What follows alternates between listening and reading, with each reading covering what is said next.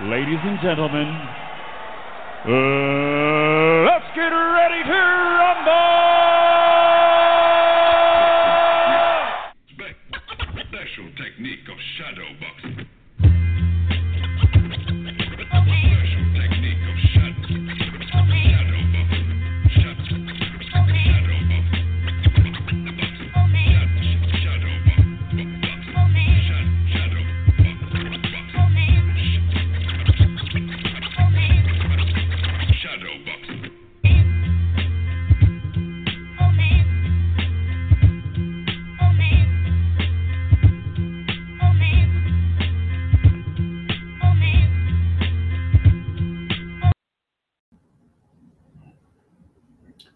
Hello, everybody, and welcome to the latest edition of the Boxing Source Radio Show, the September 5th, 2022 edition of the Boxing Source Radio Show. I am your host, James Bell, the leader of the Boxing Source on social media. Of course, you can follow us through Instagram, Twitter, Facebook. We have, Facebook pages. We have the Instagram account. We have the Twitter account. Of course, we got the thing that's usually live on YouTube through the Boxing Source YouTube channel. And, we will also have this particular podcast available on whatever your favorite podcast app is. So just be sure to check that out. Okay. Now, we got a few things that we're going to be going through here in this particular episode. Of course, we're going to be, kind of like covering what happened yesterday, particularly with the main event. You had the main event over in, Los Angeles, whatnot, as you had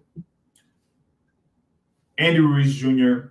and Luis Ortiz facing each other in heavyweight division. And this was a fight that, I think that was about a year or so in the making. Andy Ruiz Jr., of course, former unified heavyweight champion, defeated Anthony Joshua on June 1st, 2019, and had a rematch over in December 2019 with Anthony Joshua. Lost, that particular bout to lose those titles. Tried to get himself back in the gear. Had a fight against Chris Arreola, where, he kind of like changed trainers. He was with one trainer there, Manny Robles. That's who, brought him up in the ranks. That's who had him contending for, at the time, a vacant WBO heavyweight title, a few years back against Joseph Parker. Lost a close decision there. But then still was with Andy Ruiz when Andy Ruiz won the unified titles against Anthony Joshua. Then after Ruiz lost to Anthony Joshua, Ruiz kind of dropped Manny Robles and took on, hired the services of Eddie Reynoso. Had Eddie Reynoso with him. And he fought Chris Arreola. Won the bout, got dropped, but won the bout. And now he's not with Eddie Reynoso anymore. So you had three different trainers here, pretty much like three fights. Because after, the Chris Arreola fight, you had the instance where he had like an injury of sorts. And so he had been, on the shelf for a good little bit, So this fight that he had there against Luis Ortiz was, pretty much his first fight in a while. They were supposed to fight last year to meet, after him fighting Chris Arreola. They were supposed to fight in 2021, but Andy Ruiz was injured, so he had to pretty much wait on this particular fight. Flip side, you had Luis Ortiz, of course, who was a two-time WBC heavyweight world title contender, going up against Deontay Wilder twice. Being stopped by Deontay Wilder twice. And so, he's kind of like been up there back and forth within the top 10 or so in the heavyweight division. His last fight was against Charles Martin, January 1st of this year, where as I say, that he knocked the sonic rings out of Charles Martin in that particular fight. Um, and pretty much had Charles Martin discombobulated in order to score a stoppage win over Charles Martin. So this particular bout was trying to see if who would kind of like stay up there within the top 5 or 6 in the heavyweight division, and to see if they would kind of like be within a world title shot sometime soon. So you had like a few things that were going on or at stake in this particular bout between Andy Ruiz and Luis Ortiz. And, the first couple, the first round or so, kind of like seeing these guys kind of like feel themselves out. But, the thing with Andy Ruiz Jr., he had the faster hands. He looked to be the more patient fighter in certain spurts when it came to offense. And then, he basically had the huge advantage, of course, in the second round, where he was able to score the first knockdown in close quarters with the right hand over, pretty much on the backside of Luis Ortiz, dropping Luis Ortiz down pretty much, in a slump. And Luis Ortiz was able to get up, but, his legs weren't completely under him.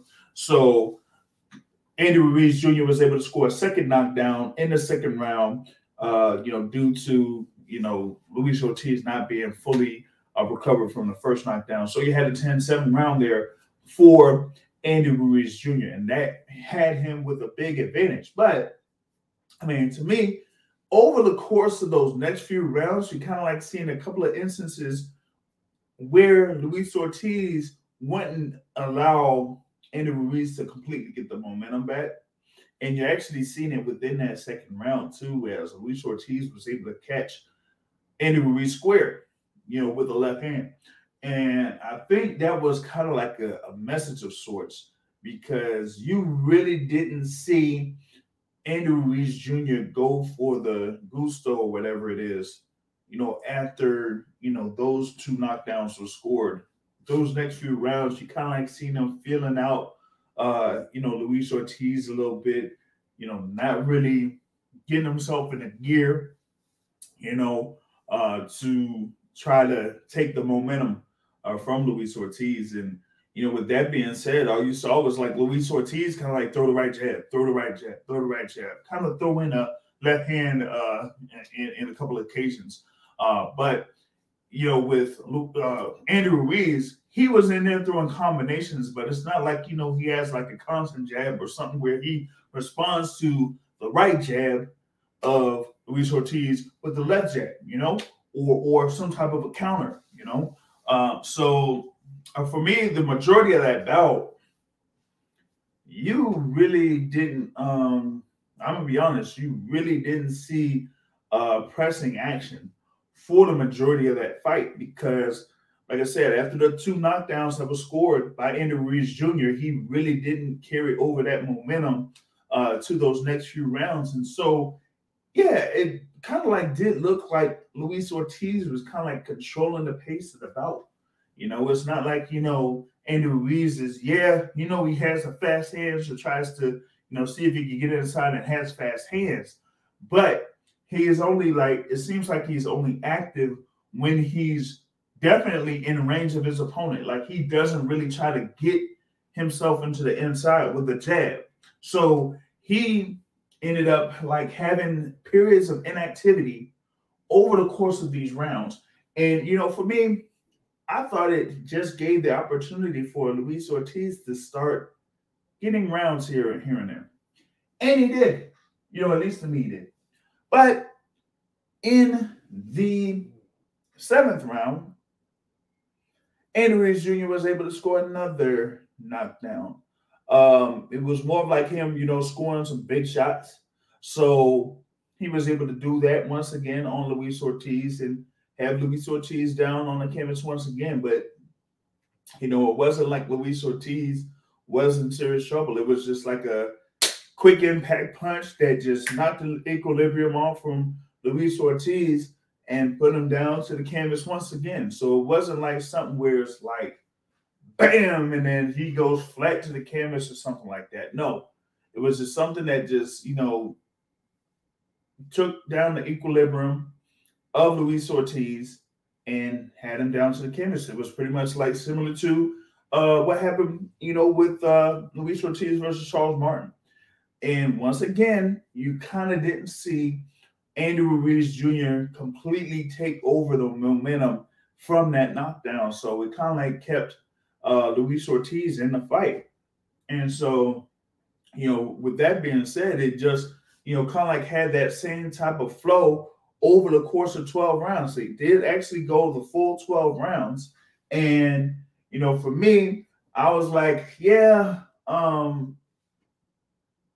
before the scorecards were read, I kind of felt like Andy Ruiz Jr. won the fight. But when the scorecards were read, the first scorecard that was read was 113-112. Said unanimous decision. 113-112. And two scores of 114-111. So it was a unanimous decision for Andy Ruiz Jr. And I'm like, okay, yeah, Andy Ruiz Jr., won the fight. But with those scorecards, you had the 3 knockdowns. So wait a minute. I'm like, hold up. You had a 113-112, and you had 2 scores of 114-111. 3 knockdowns means 3 points. So if you didn't have any knockdowns and you still had those scores kind of consistent on the 10-9, then the fight would have been a majority draw. So that meant that on 2 scorecards, both fighters won 6 rounds. And on 1 scorecard, Ortiz won 7 rounds. So I'm like, wow. So they felt like that fight was close enough to where the knockdowns made the difference in the fight. And I was like, wow. So that to me, kind of like says that, hey, this particular bout, I don't know, this is supposed to be, something to the, I would say to the extent of, where you kind of like say, hey, like what do we have as far as like who's in there in the heavyweight division? And these 2 guys are are pretty much like highly ranked in the heavyweight division or highly ranked in the sanctioning bodies like the WBC or the WBO. But what does this mean for, I'd say the heavyweight division when you have something like this happen as a result, and it's basically very close, outside of the knockdowns. For me, it kind of like goes into, the whole joint when it says like, where's to the point, that I thought you would have had something where Andy Ruiz would have been impressive enough to kind of like overwhelm Luis Ortiz. That it would look like Luis Ortiz would, kind of like be, he was a top contender. We had, those battles with Deontay Wilder, but at this point, it's, pretty much like it for him. But you really didn't see that. You really didn't see that coming from Andy Ruiz Jr. You didn't see him like say, oh, he'll overwhelm Luis Ortiz and just blow out Luis Ortiz in order to get a win, get a stoppage win, kind of like establish himself as a contender once again in the heavyweight division. What he basically did over the course of those 12 rounds was just like have Luis Ortiz be competitive in a sense that, hey, like I said, it almost became a majority draw due to those scorecards.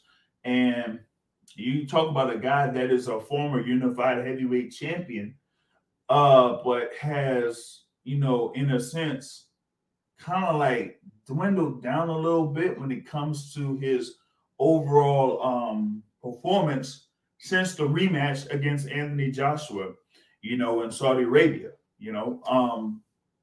He had that lackluster performance in the rematch against Anthony Joshua.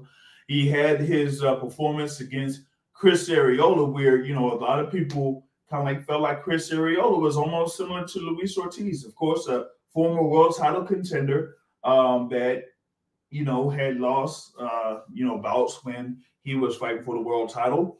And, of course, Chris Arreola had his bout with Adam Kalnacki, which was a, highly contested bout over the course of 12 rounds. So that opened up the door for him to face Andy Ruiz Jr. And Andy Ruiz Jr. ended up getting knocked down in that particular bout.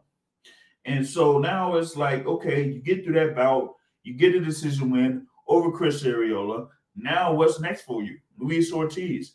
Now it's like, hey, you get this win over Luis Ortiz, but it's a unanimous decision that could have been a majority draw given the scorecards of how they were read. Now what's next for you?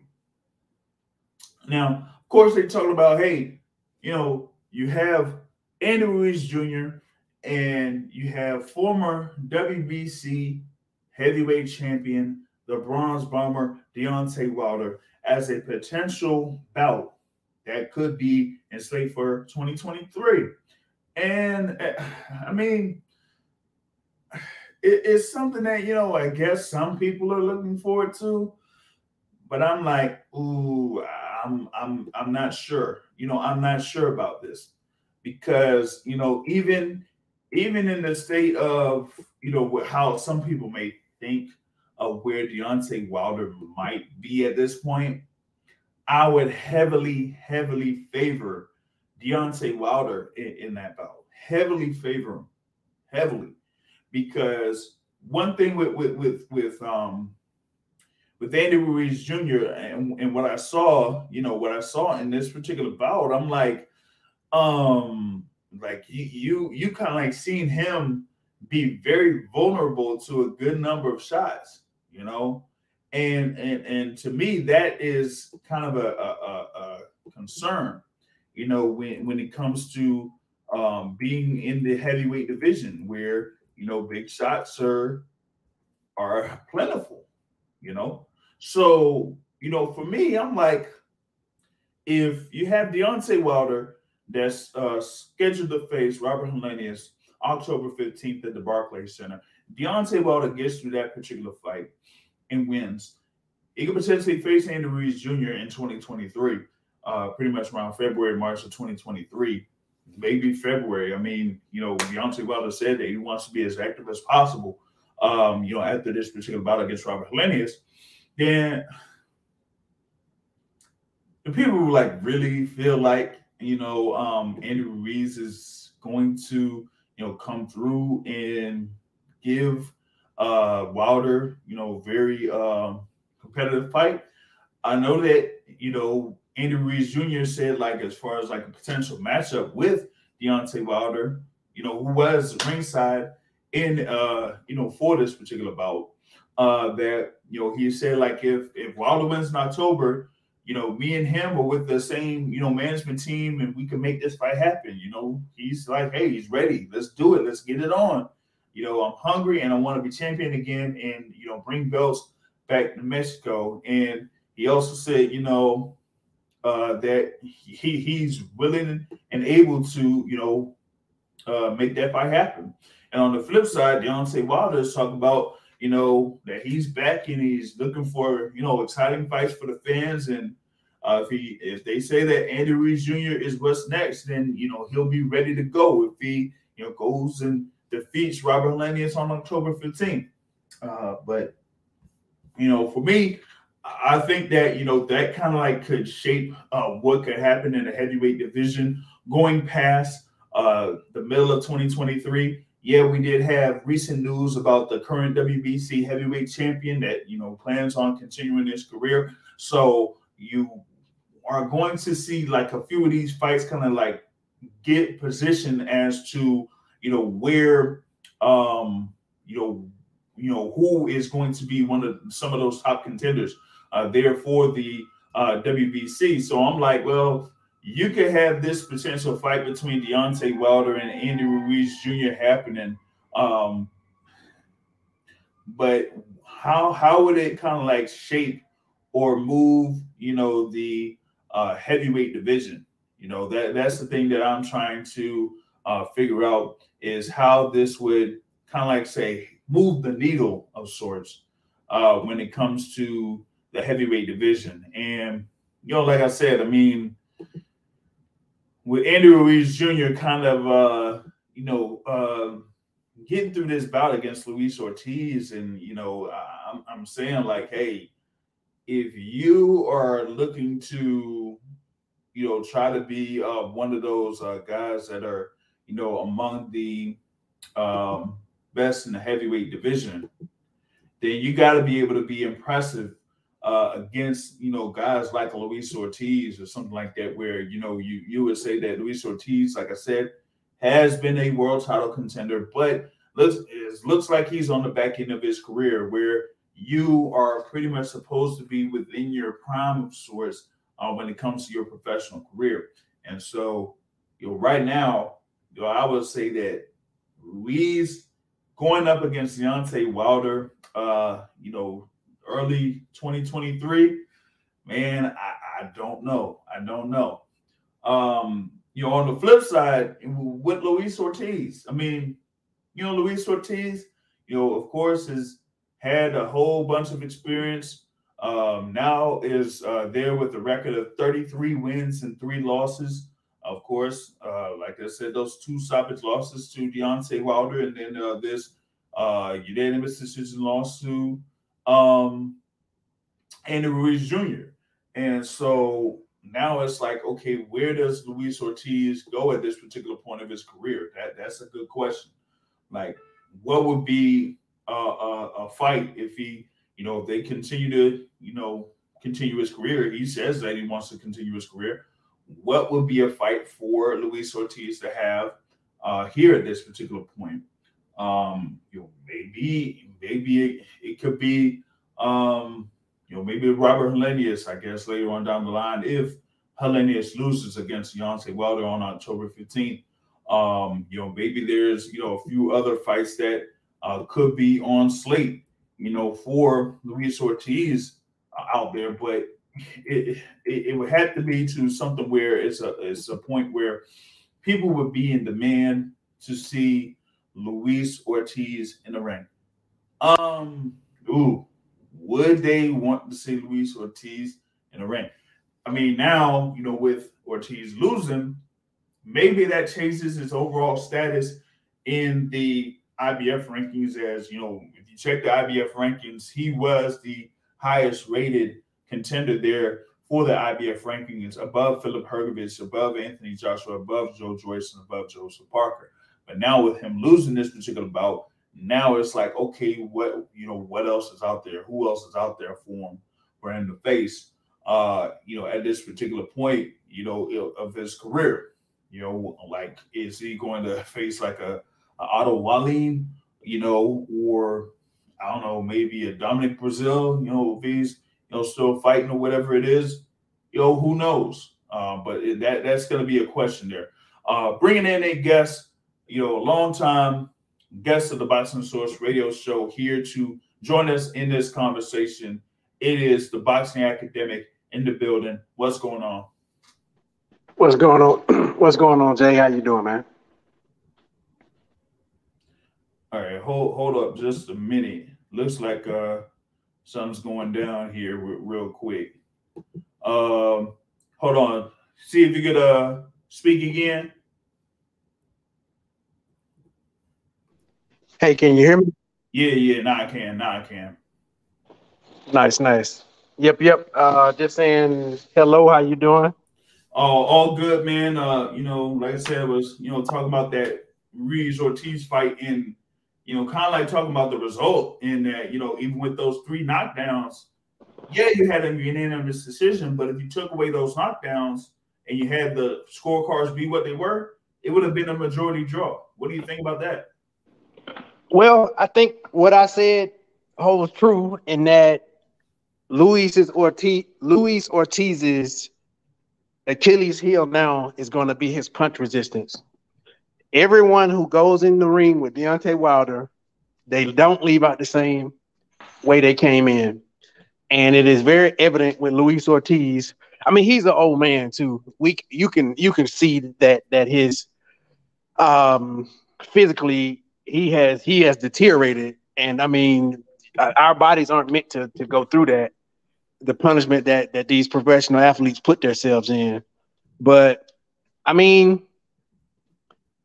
if you put a good boxer in with a good brawler, a lot of times the boxer wins. And so if you just had Luis Ortiz with stronger legs, and I don't know if that means that he needs to do exercises to focus on his legs, like, you know, sort of targeted exercises to like make your knees stronger, because I'm sure that's a part of him having weak legs, is that his knees are old and he just can't bend down, and maybe his knees are like blown or whatever, and at which it ain't much he can do.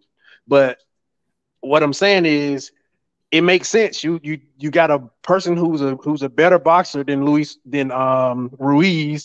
and as long as he kept Ruiz on the outside and he didn't let Ruiz sort of set his feet, he was fine. The moment he allowed Ruiz to get in close, set his feet, throw them little punches. Now Ruiz does very well when he shifts his body, which is one thing. Like, let's say he on the inside and he's sort of off balance or leaning, he does well doing the overhand like shift and like, you know, from his core, like generating a lot of speed on his punch. That would be the only thing I would worry for Deontay Wilder, because all these guys, when they get hit right on the ear and stuff, they get hurt, right? Especially in the heavyweight division. And you know, Deontay Wilder ruptured eardrum, whatever. He ain't the same either. I mean, his punch resistance is lower. Everybody's punch resistance is lower. Maybe everyone except for Usyk. I mean, Usyk couldn't take no punch for real anyway. But what I'm saying is, Usyk, I don't think has had the type of concussions that everybody else has had. So, yeah, I mean, it made sense to me. The Achilles heel of Luis Ortiz is going to be his punch resistance, and Father Time is undefeated. You can't get away from him getting touched. He's going to get touched eventually, and then what's going to happen is he's going to get touched with a regular or above average punch, not even a spectacular punch, and it's going to hurt him, and he always going to be fighting from behind.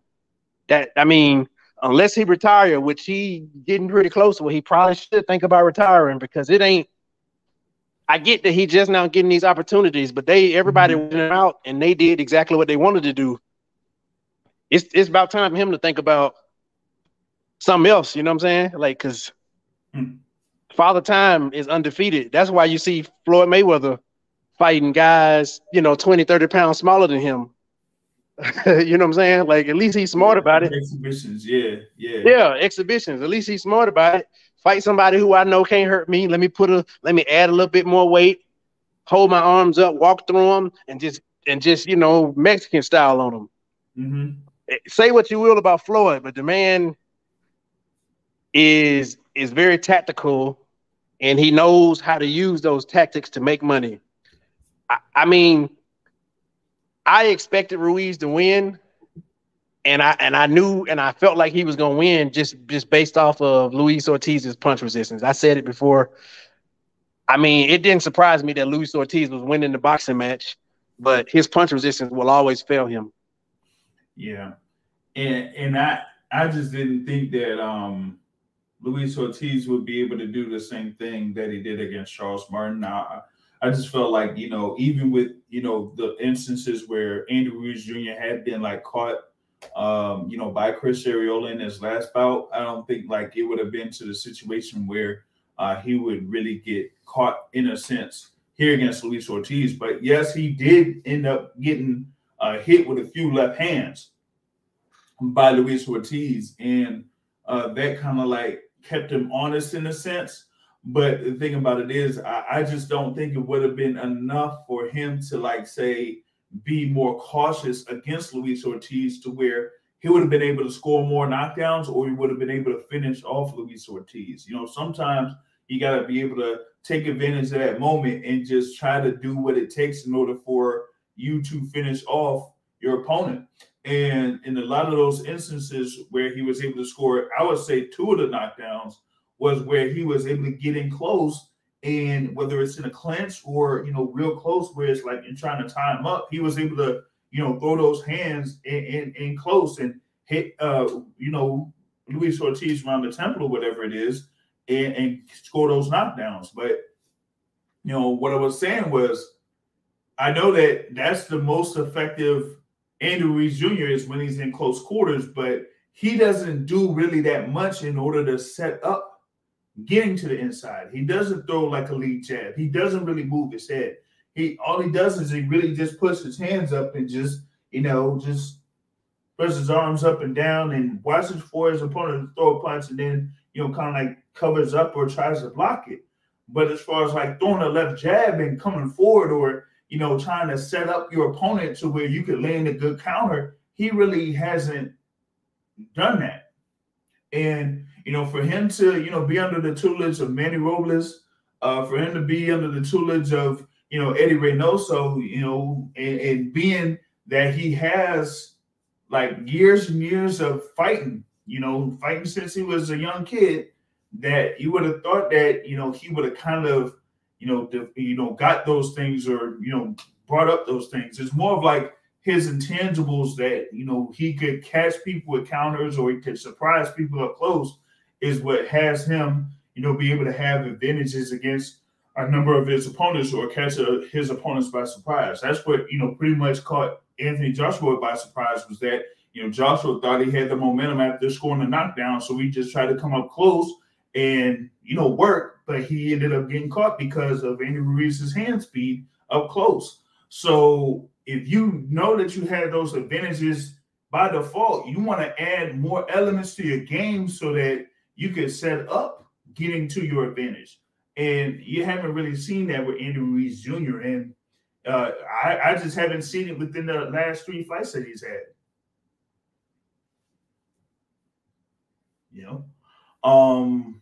Yeah, he's definitely limited. I mean, I'm summarizing what you're saying, but he's limited. And if you allow him to do that limited thing that he has shown to have a strength at, then he gonna have success. Don't allow him to do it. Keep him away from you. Everybody will beat him the same way Joshua beat him. And that to me is why, I heavily favor Deontay Wilder, over him if they end up facing each other. My thing was, and we kind of like said this in an earlier conversation, that as long as Deontay Wilder, uses a jab or uses his reach, or kind of like fights him the way that they fought Luis Ortiz, he shouldn't have much of a problem. Because, like I said, Andy Ruiz Jr. doesn't really set up his strengths by, doing something in order to get to the inside. Like, he doesn't move around like a Joe Frazier or somebody that, could get in and out or bob and weave and then try to get to the inside.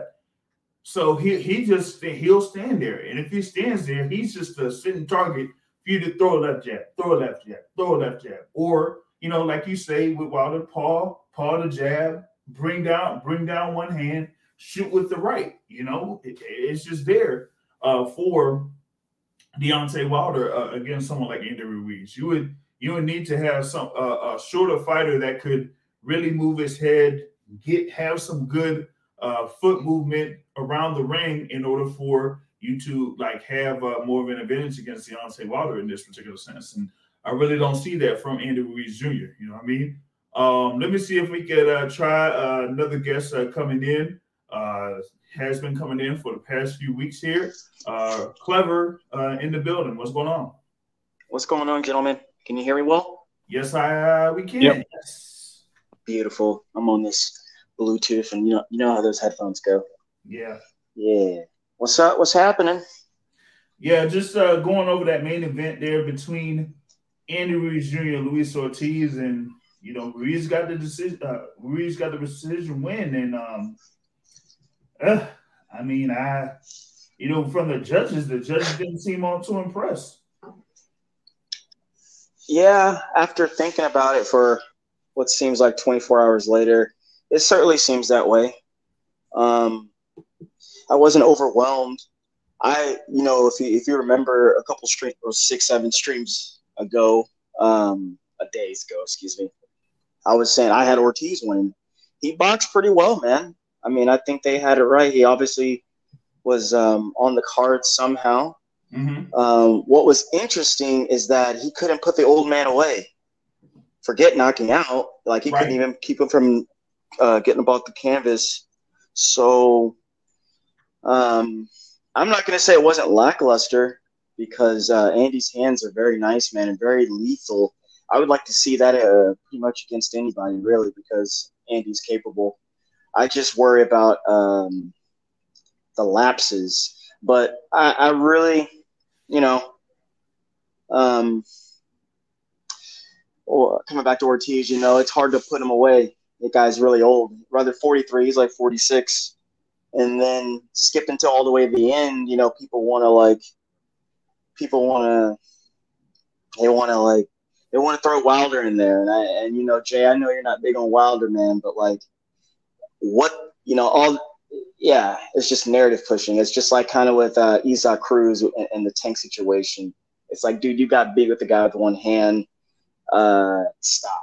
And then and they want to put him in there. And I wouldn't mind it, but it's like, they're already trying to push that. And I'm just like, nah, he couldn't even put away old man. Wilder beat that guy 3 and 4 years ago. Really, almost 5. I think they fought twice, right? What was that 2016 and 2018? 2018 and 2020. It looked like, right? Yeah. 2020? I don't think it was 2020. Well, I don't think it was 2020. I know the first fight was like March 1st or March 3rd. March I think 3rd. You should check that for me. I think it's really years. I think it's a little further back. But anywho, he beat that guy years ago. Yeah, because the thing with Wilder was it was 2018 and 2019. Yeah, and the old man was more 2019. Okay, cool, back to back. Because Fury's Punk, but postpone the trilogy there. You know how he does. They want to insert that in there. You're right, because whatever's coming from Wilder, man, is going to put you down. So, I just realized I have a confession, actually. I'm going to tell all my Twitter friends and YouTubers out there. I got a confession to make, actually. Yes, I guess I am a PBC fanboy / really a Showtime fanboy, because I don't know, man. That was an okay card last night. That was I'm not complaining about pay-per-view or anything, but it was okay. But the reason why I brought that up and admitted that was that I think Showtime would have did it better. I think Showtime production or production, ambience, and just possibly even like helping out on the card. They would have asked for more for the bang for the buck. But nevertheless enjoyed it. I thought that guy who Cruz fought was trash. I'm gonna get into that a little bit later. Just wanted to finish up the thing here with that Ruiz Ortiz, man. Like I was saying, I mean, Ruiz couldn't really finish off Luis Ortiz. And for me, Luis Ortiz kind of like seemed like he was reluctant to throw out the left hand. Like, he was landing pretty well with the right jab, but he just didn't really follow it up with the left hand and try to, really get back into the fight or something like that in a sense. But from the scorecards, it looked like he was doing enough with the jab. He was, sir. Ruiz was really kind of like responding that well to getting hit with the jab. So, I mean, I just felt like, hey, I mean, if Ortiz kind of like followed that up a couple more times, hey, we could have really had something. Because like I mean, while watching it, I'm like, he's landing the jab pretty well. I'm like, he's getting himself back into the fight. It's just that those knockdowns were pretty much the difference in momentum for Andy Ruiz Jr. And the thing about it is like, as at heavyweights, if you score knockdowns like that, you want to see if you could go ahead and finish off your opponent, because you never know when he could land something big too. Especially, like I said, with Luis Ortiz, he got knocked down twice against Charles Martin, and still was able to catch Charles Martin with a big shot and end up, overwhelming Charles Martin in order to force the referee to stop the bout. So it's like, man. Excuse me. Yeah, man. I can't help but kind of sneak AJ in there. What's that tell you about that, duder? Oh, man. So, I mean, I really don't know, like, what they're going to, set up for Luis Ortiz at this particular point. Like I said, he has 3 professional losses. Yeah, he's 33-3. He is, having that Cuban background, how some things are kind of like set up for Cuban fighters. So who knows when he'll, get another opportunity to get back in the ring. But, for Andy Ruiz Jr., he's really open to facing Deontay Wilder next if Deontay Wilder gets to his bout against Robert Melendez on October 15th. So we're going to see how that is going to shape up here in the near future. But moving along here, as mentioned a little bit earlier, Isaac Cruz, Pitbull Cruz was, part of this card against Eduardo Ramirez. Isaac Cruz, of course, is known for having his performance against Gervonta Tank Davis last year.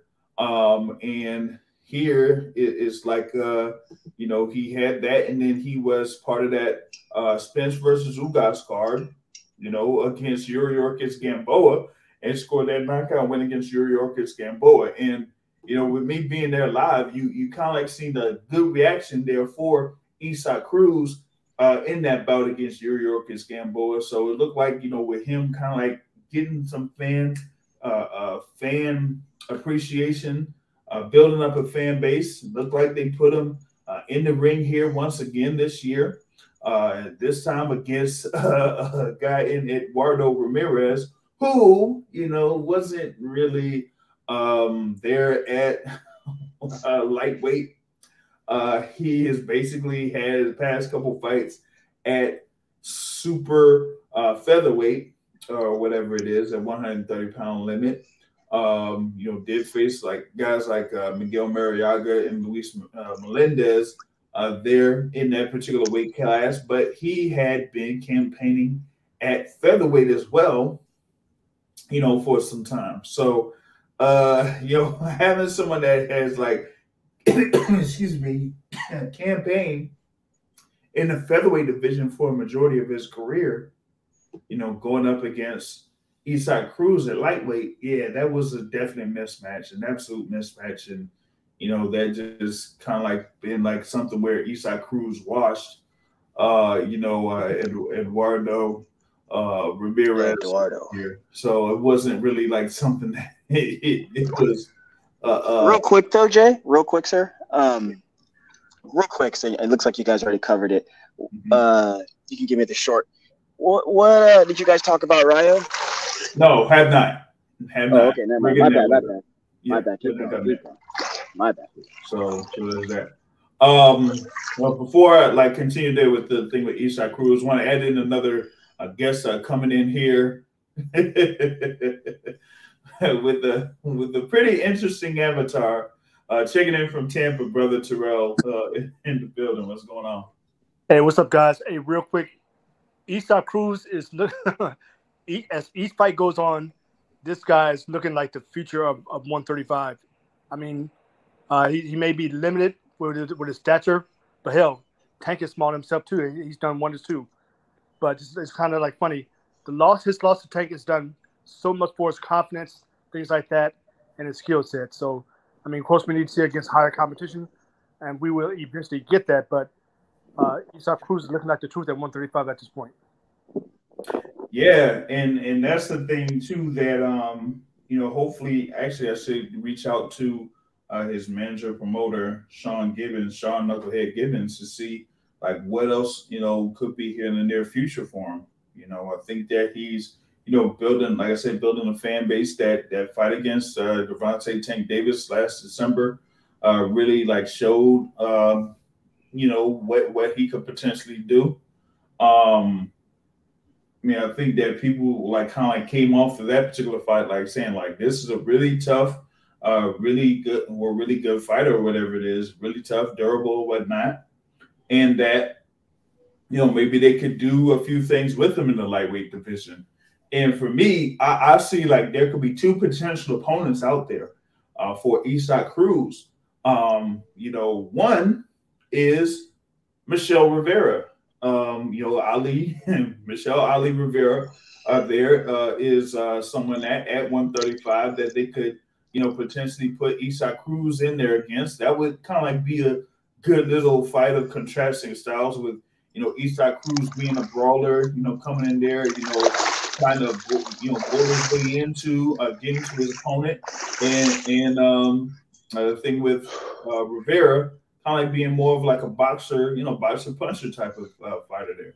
Or you could have another boxer puncher in there against Isaac Cruz with Rolando Rolly Romero. We haven't really seen what would be next for Rolly Romero since his knockout loss to Gervonta Tank Davis in the Barclays Center and Memorial Day weekend. So we like to see like what else could be out there for Rolly Romero. And I'm like, well, hey, maybe that could be it for Rolly Romero. And that would kind of like make for a really good fight, because there, I really think that one fighter would end up getting knocked out or stopped if it was Isaac Cruz versus Rolly Romero. So that would kind of like be a really interesting fight between those two characters there. That could be something that could potentially happen next there. So those are like, two fights that are out there for Isaac Cruz.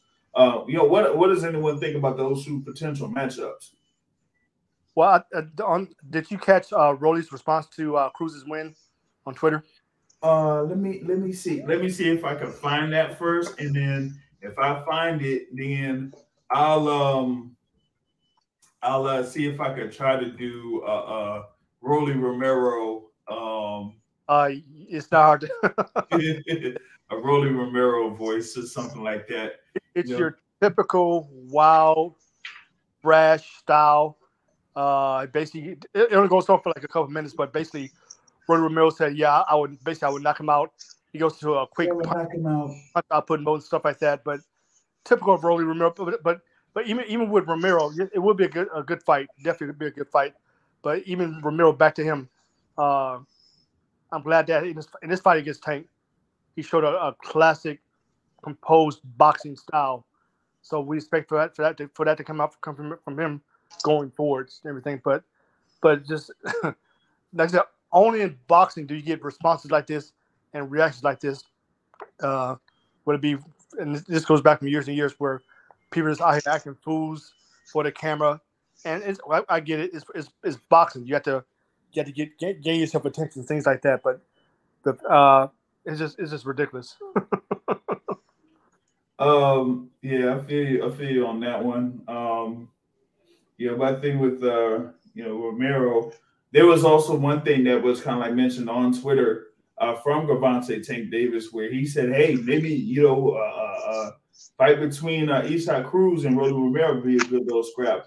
But before I go forward in this, I want to add in another columnist. Looks like he has a very interesting avatar that he's added on here. We know him as the president of the Deontay Wilder fan club, Mr. MVO, Mr. Matt. Yo, what's good to y'all, man? I had to bring out the official MVO Book of Negroes logo, because you have a panel full of Negroes. No! I wanted to. What's up, man? Yo, what's good? Yo, Boxing Academic, what's good, my brother? It's been too long. It's been a week. I'm doing good, Matt. Just eating my steak and my sweet potato. I like that. And my asparagus and some carrots. I ain't want to say it, but I ain't want Terrell to like shit on me. Terrell be being mean if you talk about food and stuff. Yeah, what's funny? I'm about to head to take your ass to the kitchen. I'm about to head to Outback Steakhouse right now. Oh, so I'm gonna get me some steak and stuff. They got that in New York and brunch. Yeah. Wow. That was funny. Wow. That was funny. You know, since I stopped eating pork, I have cravings for steak, so I eat steak maybe like every other Hey week. man, ain't nothing wrong with eating steak, my brother. That is what we men are meant to do. Okay. I Oh eat man. pretty much a ribeye every day.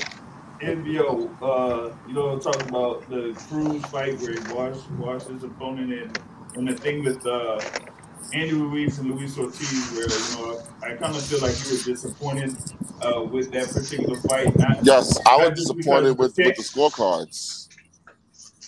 Like, we had two scores of basically like a 6-6 when it came to rounds, and one scorecard that had 7-5 in favor of Ortiz. Yes, and guess what, JR? It should have been 9-3 in favor of Luis Ortiz, because that is the fight that I saw. 114, 111. Luis Ortiz should have got the decision. Wow. But we all know what it is.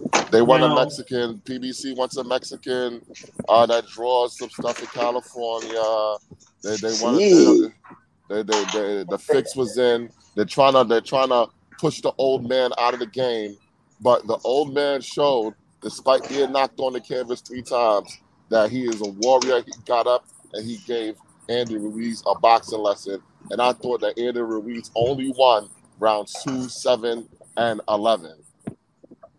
Yeah. You know, man, I said the same thing. I was like, what was surprising? Like, forget the knockout. He couldn't even keep the old man from getting up off the canvas, man. That guy, talking about Ortiz, I had him winning too. Meaning, like, I thought he was going to win the match. He was boxing around that guy. He just he forced the action, because every time he came in, he would get hit pretty fastly. So it was an interesting match. It was an interesting match. Real fast, Jay, because Ruiz's face was pretty messed up, man. His shit was really messed up. He looked like he had been beat up. I was like, oh man. My thing is, but the funny part is, it might not go down as controversial. Yeah. It might not go down as controversial, but that second knockdown in the second round. Knockdown, was that really a knockdown? The scores would have been a draw. It would have been a draw if not for that second knockdown being called. Good call, sir. Good call. Yeah. Steve Levy. Yeah, I think I would have thought it would have been like, if you took away all the knockdowns, it would have been a majority draw. 2 scores of 114, 114, one score of 115, 113 in favor of Luis Ortiz. No, it was 2 scores of 113, 112. Which means Luis Ortiz would have lost that second point for the second knockdown. You had Zach Young. Remember, that was a 10-7 round. Yeah, but Zach Young had it 114, 111. And Eddie Hernandez Sr. had it 114, 111. There was one score of 113. I thought it was 113, 112 twice. Nah. I thought it was 113, 112 twice. Yeah. But going off that though, like, you had a number of those rounds where Luis Ortiz was basically controlling the pace of the fight with just his right jab.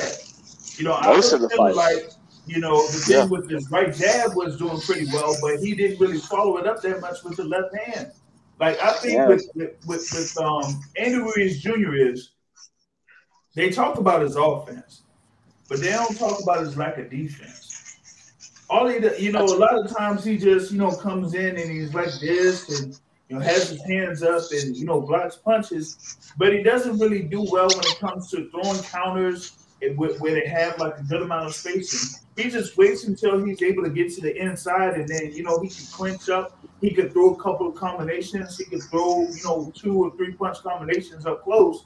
But outside of that, it's like, where's the jab that could establish him getting to the inside? Where's his other elements that he could set up in order to land those big shots once he's in range? Didn't really see that. But it's his biggest problem.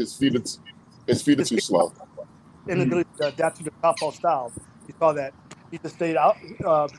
He controlled the fight, like you guys said, with his jab, box him, stay around outside, box him. But Ruiz just cannot stop that southpaw style. That's really what it boiled down to.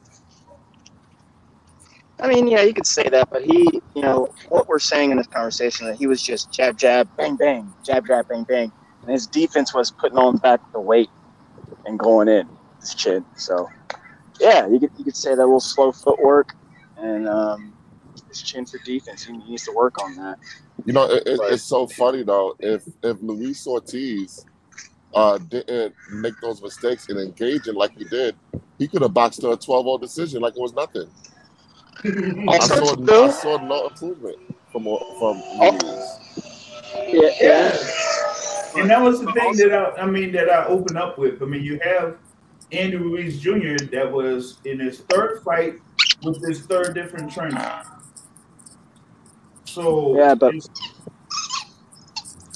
like, okay, is he supposed to like develop something else, along the way from being with different, trainers, or kind of like have something where, okay, I was with, Eddie Reynoso, I was able to learn this, or I'm with, who I'm with now, and learn something different. I didn't really see that. I think Reynoso messed him up. But another problem with Ortiz is that, you see, he's really 46, not 43. All right, we're not going to start that. No, that's real, man. I'm just saying. No, it's not. Real. It's not real. It's not real. Okay, no, Cuba. He's old, bro. Excuse me. Cuba has one of the best medical systems in the entire world. Okay? Can I go to their Social Security right now and figure that all out? A Social Security number is only a United States thing. Exactly. That's literally, but that's only a United States thing. You can't get a Social Security number from any country. Well, okay, let me be specific. About? Let me be specific. No, let me be specific. No, you sound very ignorant, man. Let me be specific. Where can I find that type of information? What type of information? I just said that because that's just a broad term. What type of information are you looking for? I'm not trying to make it a big deal.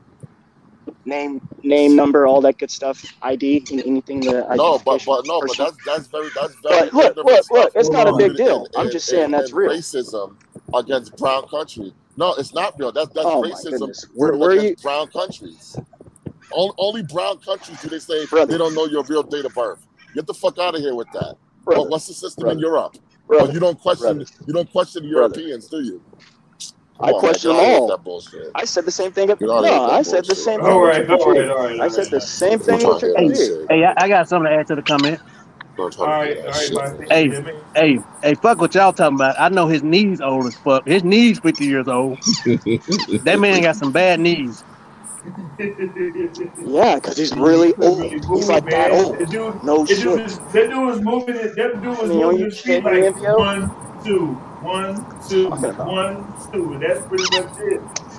So I'm like, come on, man. You gotta be able to do something. But like I said, when you have someone like Andy Ruiz who really doesn't have that much good foot movement anyway, you can still be competitive to a certain extent with something like that happening. So there's that. You want to talk about the whole thing with Isaac Cruz and Eduardo Ramirez? Like I said, Ramirez is just like someone that was like a featherweight or whatever it is, super featherweight, fighting at 135 pounds against Isaac Cruz. So that's how that was. But we also had Jose Valenzuela there against Edwin De Los Santos.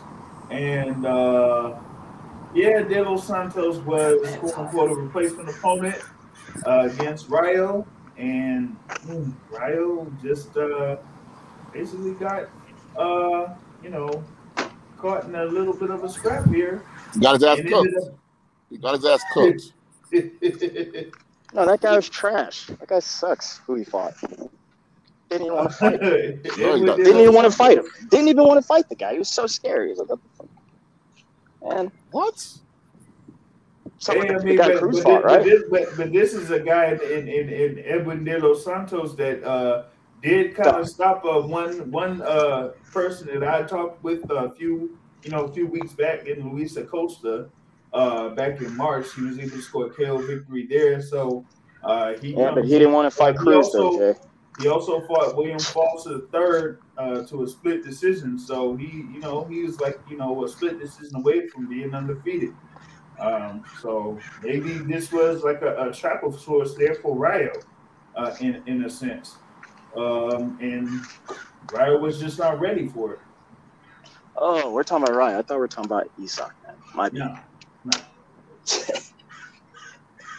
Go you were ahead. talking about the whole thing with like bringing up No, I thought we quickly switched to Cruz though. I thought we really no, quickly switched to Cruz. Yeah. Okay.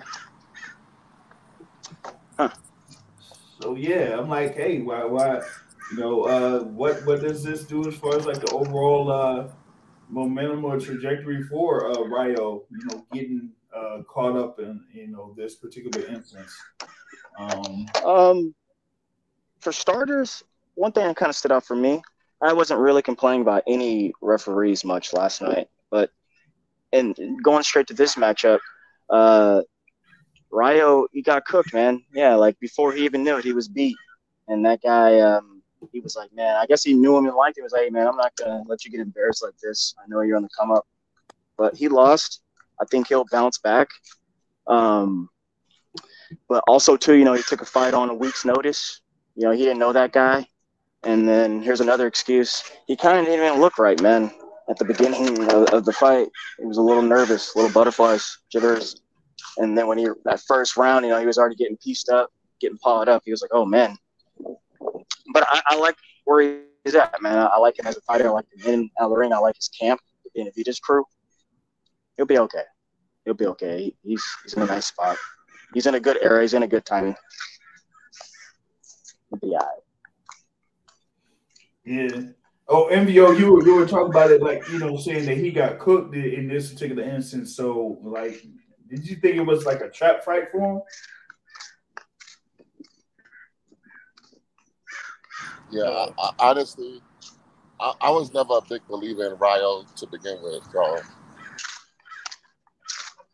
this is not surprising to me. What is surprising to me is how quickly it got done. I didn't think he was going to lose this early. I thought when he stepped up, he was going to lose, but I guess this was to step up for him. Like when I saw the replacement opponent, I was looking like, oh, he's a heavy hitter. So, Rayo got to be careful. But Rayo thought he was going to go in and get him out of there. But that's the issue when it comes to punches. What happens when you face someone that can take your punch? Can you then audible and find a way to either get them out of there or box the decision?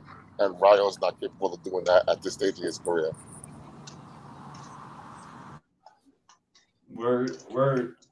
Boss Academy, you checking back in? Yep. Don't tell me I got a phantom profile again.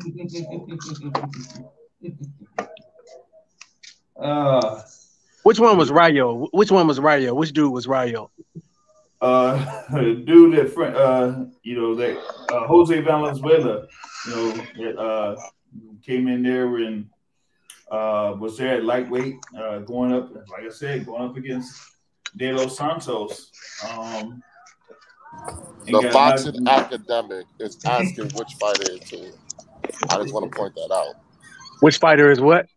Which fighter is who? I watched the fight, but I just don't remember. The boxing academic is asking who is who.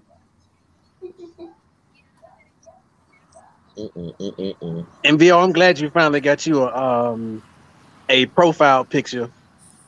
I'm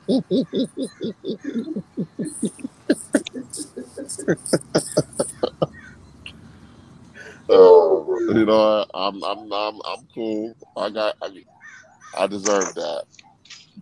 Yeah, because you fronted me and told me to get a profile picture. Yeah. And I paid somebody $40 to do this. Oh, man. You need to get your money back. No, they did well. Don't try to hate on them. They did well. They did well. Don't try to play it. That dude did well. Good $40 spent. Who did it for you? Some dude off of Fiverr. I don't know. Fiverr? Yeah. Yeah, that's where I got like one of the things for like doing the intro, like 15-second intro for videos. That's where I got the joint from. Look like you got it from Wish. No, yours look like you got it from Wish. Yours look like one of them goddamn raccoons that got hit by a car. Did the blood. And then the blood underneath it. Look at the blood underneath. First of all, I made this myself. I know you did. It's bleeding. It got hit and it's bleeding. I made this myself. Oh, bloody raccoon. It took me 2 minutes. It took me only 2 minutes. You need to change the color scheme. It's like the raccoon got hit. It got X's on his eyes. It's bleeding.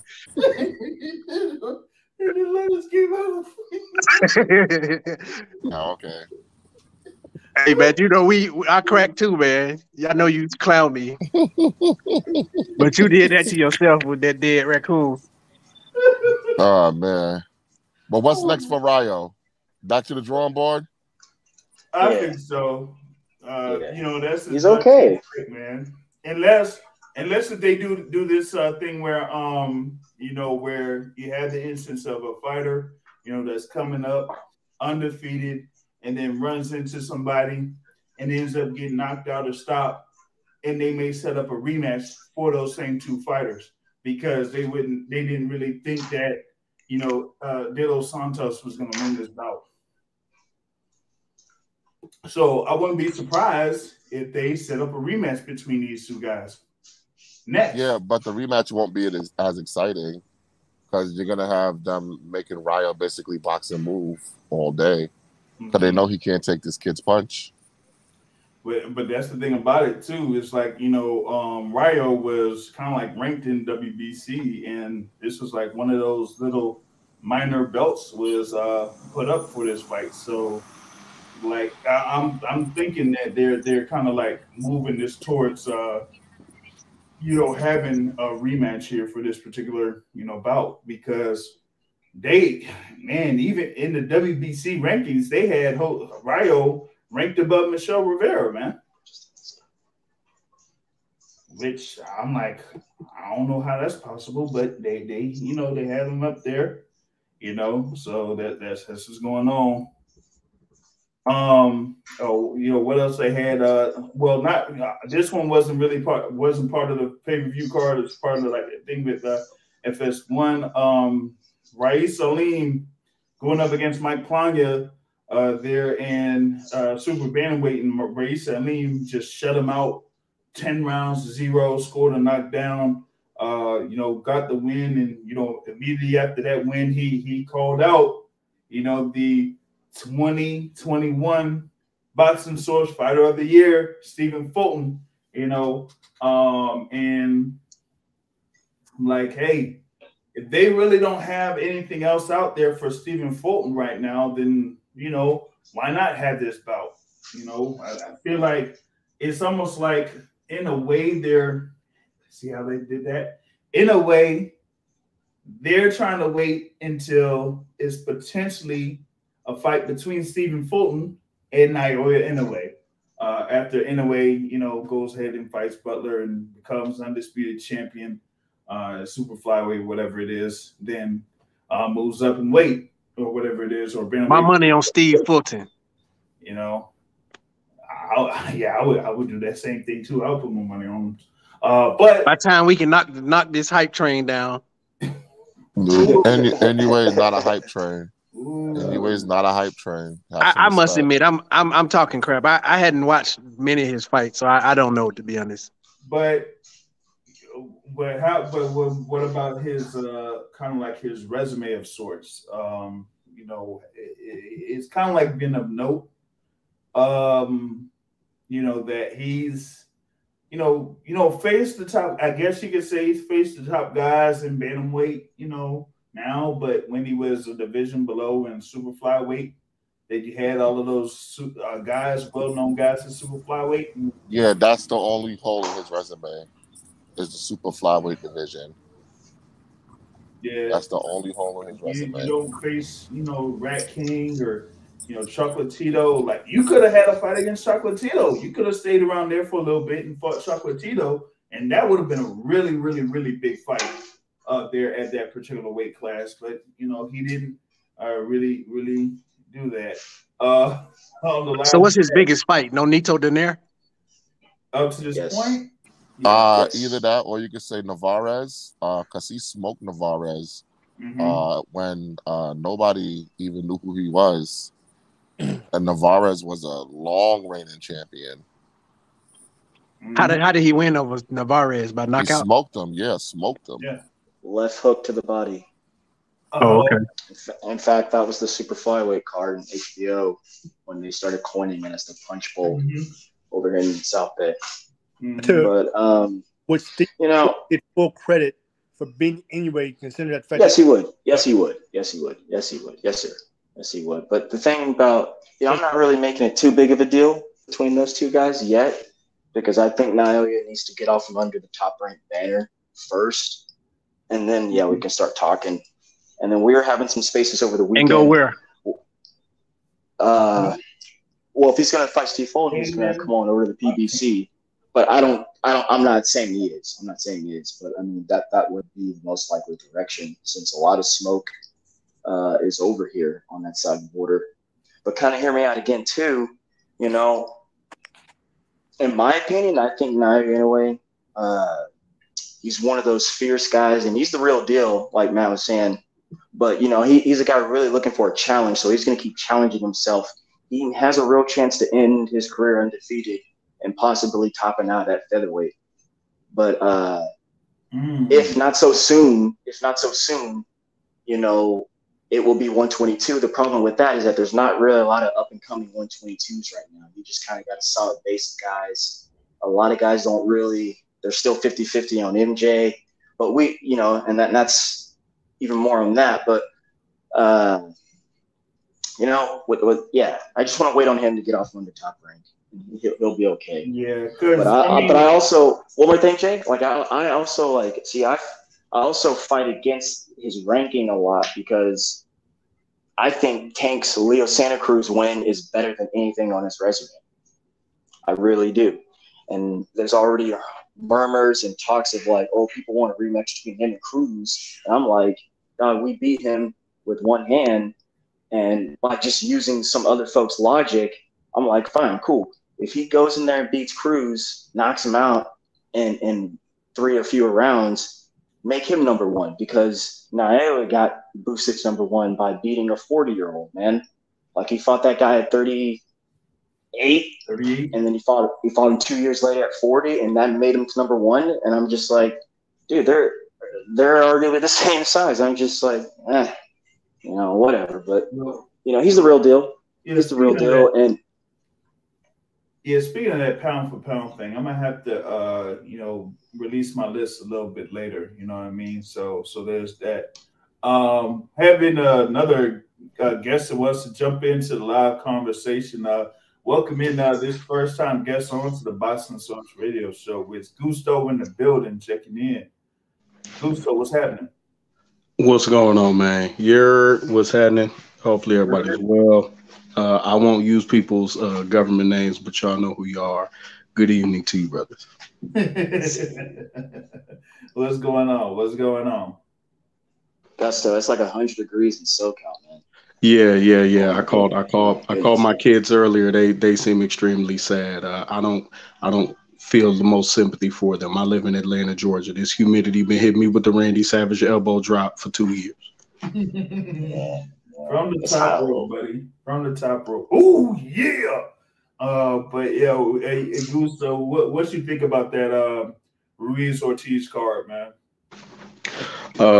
Look, man, I gladly paid. I gave Fight TV about just under $100 in less than 24 hours. I paid $20 to watch Prince Albert Bell and a couple of Toledo and Cincinnati and Ohio fighters do their thing, and then the very next day, you know, for everybody who talk trash, tell people put your money where your mouth is. If y'all gonna be stream team, then stream it. But shut up if you stream it. I paid my $76 yesterday, and hell of a card, man. I mean, the main event was, in my opinion, I think the main event was the most, probably to a certain extent, lackluster fight, because the undercard was amazing.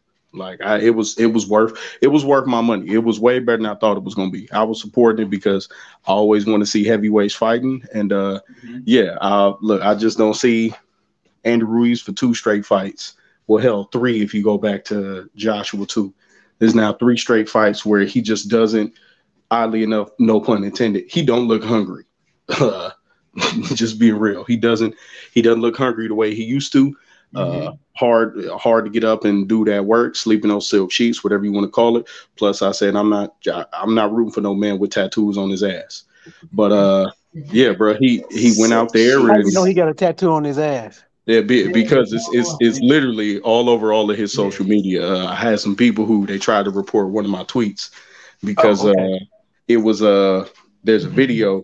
If you go on my Twitter feed, there's a video of Canelo rubbing after had the Canelo's rubbing the A&D cream or something on his butt, and I just attached the George Lopez Mas Puto clip. And people were like, this is hate speech. I was like, oh, hold on. Why are y'all tempted to flag this tweet? I'm like, why this tweet got so much activity and no likes? But yeah, man. There's Ruiz ain't the same. For some reason, him going in there against Areola, he didn't step it up against Areola. He got dropped. Last night, if you take away, including, I'm gonna call it 2 knockdowns. If you take away the 2 knockdowns, he was getting jabbed up, punched up for the entire fight.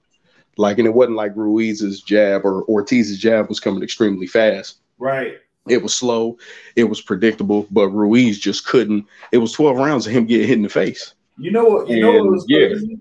You know what was crazy about the jab with Luis Ortiz is that it was predictable, but it's not like he was trying to fake out Andy Ruiz Jr. by doing stutter steps and trying to do feints. But he was still right there in front of, Andy Ruiz Jr. throwing a jab. But with Andy Ruiz, he doesn't have the leg movement and he doesn't really move his head. So that jab was going to be right there available for Luis Ortiz the whole fight, Yeah, I've been really let down by Ruiz after he showed up looking like an extreme fat body in Joshua 2, and ever since then, I mean, he made too much money. Now I won't say he made too much money, but he got paid to a point where now it's not like he was in his young top rank days getting paid, $85,000, $125,000 a fight, where he had to go and work, and even then Bob cut him because he wouldn't show up in shape. So yeah, man, it's I don't know, bro. I don't know. For the people who think he's gonna beat Wilder. He's gonna get killed. I mean, Wilder may not have the most effective jab, but I mean, he's out here getting dropped by Chris Areola and getting worked over by Ortiz, and neither are as fast or as strong as Wilder. So just give me Ruiz versus Frank Sanchez. Just line it up. Yeah, just line that up. Because if you have Luis or Andy Ruiz Jr. against Deontay Wilder, you might get a similar result to Deontay Wilder, Luis Ortiz 2. Just that 1-2, and then that 2 comes in, bam, you're going to see that sweat flying all over the place.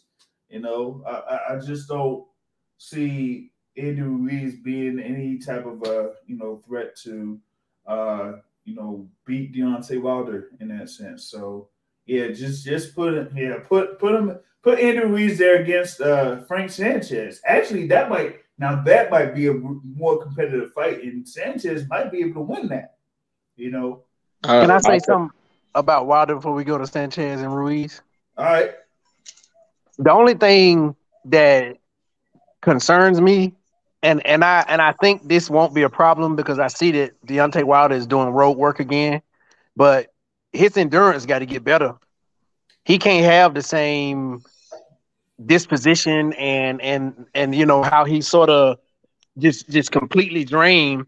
The second Tyson Fury fight, okay, it could have been some screwy in that, okay, but the third one, it was what it was. I mean, he gave it his all, and you got to give him props, but his endurance was very questionable.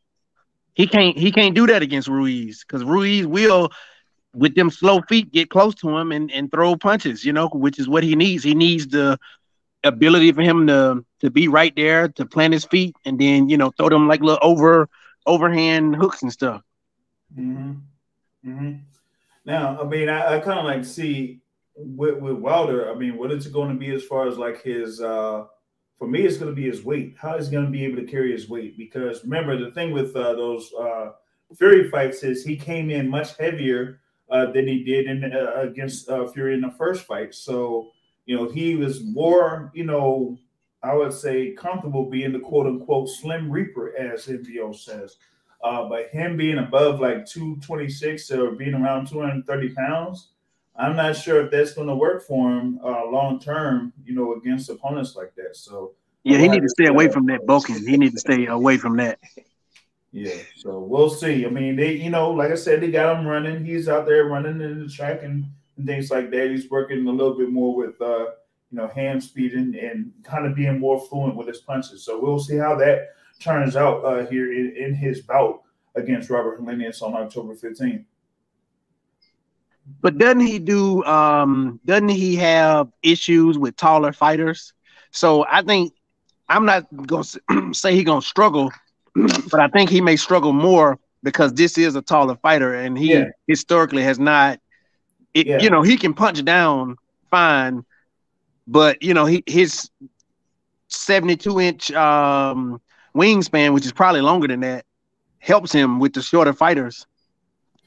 Yeah, his wingspan is like, he have an 83. He's got 83-inch reach and going up against someone that has a reach of 79. And I mean, my thing is Helenius is going to be there right in front of him, So as long as he's staying active with the jab, he should be able to, break down Robert Helenius in this particular bout. But he's gonna see if he can have more elements to his game here against Helenius. So that's the thing about that. That's not gonna be a difficult fight, anyways, being that they were sparring partners. So they're already familiar with each other, no fear, familiar with power and stuff like that. But at this point, when they fight next month, Wilder is a much more better fighter now. Back when they did sparring, so it's gonna be, as much as they know each other, it's gonna be totally different. Yeah. I like that drill. I drive That's with what that. I'm feeling on it. Now, pretty much went through that particular card. I know that there's something coming on this weekend, but before I get into that, I wanted to kind of drop in something in reference to potentially about that may happen in December, as we're kind of getting closer to another big fight brewing, maybe, and Gervonta Davis and Ryan Garcia. Looks like they've had their little back and forth talk, but we'll see, because after that, you really hadn't heard much about them kind of having that trash talk. So now a lot of people felt like Ryan Garcia was kind of flaking, but according to the folks in camp, over there in Baltimore, they're saying, hey, at this particular point, there's no turning back now. There's no turning back now for Ryan Garcia. So once they, finalize the offer or whatever it is and send it over Ryan's side, he can't back down now. So it's hey, we may see Tank Davis versus Ryan Garcia in December. Looks like, and I think right now is pretty much the best time to do it. There really isn't. You really don't have that much time to try to marinate anything in reference to these particular fighters. So I'm hey, why not make the biggest fight possible for Tank Davis right now, since you don't have Devin Haney available. You're not going to get Vasyl Lomachenko, so why not go after or try to get Ryan Garcia in the ring? Because how it is with Tank Davis, it's more of him having big events, not just big fights, but big events. And this would be the biggest event that they could pretty much make for Gervonta Tank Davis at this point. Where would they have that fight? Los Angeles. I say Vegas. Or Vegas. I only think it will be in LA because if you look numbers wise, man, make the long story short. Ryan had that fight. Ryan, I saw Ryan at Honda Center, sold out, but that was before he blew up. That was kind of the beginning of the move where they noticed the numbers he could do. But even right now, most recently, when he was at Staples, they put Alex Rocha, who's actually an LA kid, on the undercard because Alex Rocha gonna bring in 2,000, 3,000 people on his own. But after that, you add in Ryan, that's possibly another 4,000 to 5,000. And they did cool at Staples Center, but Tank went in there and sold it out, all the seats open, and like the gate was doubled. So LA makes sense because it's more essentially located for both groups. And, they gonna want an in-house crowd already built in. Plus in LA, I mean, depending on the weekend they do it. Out in Vegas, if it's a Raider weekend, you get all the transplants, all that other stuff. But LA makes the most sense. I mean, I'd love for them to do it down here in Atlanta, but if it happens, due to Ryan being who Ryan is, it's not gonna vibe. Yeah, it's not gonna. I thought about Atlanta. Who is Ryan? What does Ryan Neal mean? Wait, real quick, Jay, because my phone's about to die. All is good as dandy, man. It's just all up to if Oscar, gives the green light for him to come on over. This is all if the Golden Boy will let him come over. That's the only way this stuff goes down. I don't want to squash that, but that's real. That's real. They're like, we can get an offer, we can get it going when this is all encouraging, but it's just he has to give the green light for that stuff. No, so I hope he pretty much said openly that Austin. Well, let me again. He says a lot of things, man. But at the end of the day, Ryan's coming over here. That's it. No co-promotional crap. None of that. None of that stuff. Clever's right. It's not going to be the stuff that hung up the Moongi and Charlo fight. Yeah, or any of it. Like Tank is like, if you wanted to make an argument, Tank's way too big, bro. And that's like, we're not gonna just screw how we've been doing pay-per-view just for one guy. Think the Spence Crawford side of this. But anywho's, I'm a jet real fast. If I can hop back on, if you guys are still on, I'll be doing. Collaboratively. What's good? Who's that? Oh, what's up, Y? What's up, Y? All right, I'm definitely gonna be back. I want to talk to Y soon. Peace and blessings, guys. Peace and blessings. I'll be back. Where Neil, what's good, man? All right, I got something for you. All right. I heard Ryan took 35, and I heard that the Zone is going to take Mexico and I think UK. Showtime gets America. Gets America. Yeah. I mean, 35%. Yeah. Yep. All right. Yeah, that kind of looks like remember Wilder Fury 1? Yeah. When they had Showtime for US and then DAZN took the those other markets pretty much. Yeah. That's pretty. Yeah. That's how this would kind of like go. So, yeah. Hold on. I'm trying to try to focus on the date here real quick.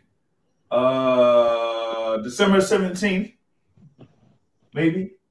Because I think Tank said that he wouldn't really want to try to do it around his birthday, right? So, yeah, I'm thinking it might be more towards December 17th or something like that. You know what I mean? So, hey, I'm with it, man. I'm with it. Now, I was saying, like, hey, where would it be? I'm like, yo, LA seems like it's the most sense. Now, Vegas. Isn't Ryan from LA? Vegas gives them the most money, though. Yeah, but if I'm Tank, I don't want Ryan to have a hometown fight. Yeah, exactly. Especially when I'm the one that has the bigger status. So that would be my thing. Yeah, I thought Tank Davis's birthday was more like December 5th or something like that. But he said he's born. He was in November. He's a November guy. So, but if he wants to have that fight in December and they do that Showtime pay-per-view, hey, I'm with it. So there you go. You got news there from YSM Sports Media. You know, I mean, Davis, Ryan Garcia, man. it finally came out on my end. Terrence Crawford, Earl Spence. I was waiting for for my sources to confirm what it was. Yeah. Okay. That's interesting because earlier today I talked with our boy, and he said from the folks that he was talking with in Los Angeles, he didn't think it was gonna happen. Oh man, he's dead wrong. That joint is good to go. Woo! It's good to go. Oh yeah, it's gotta be good to go. He was talking about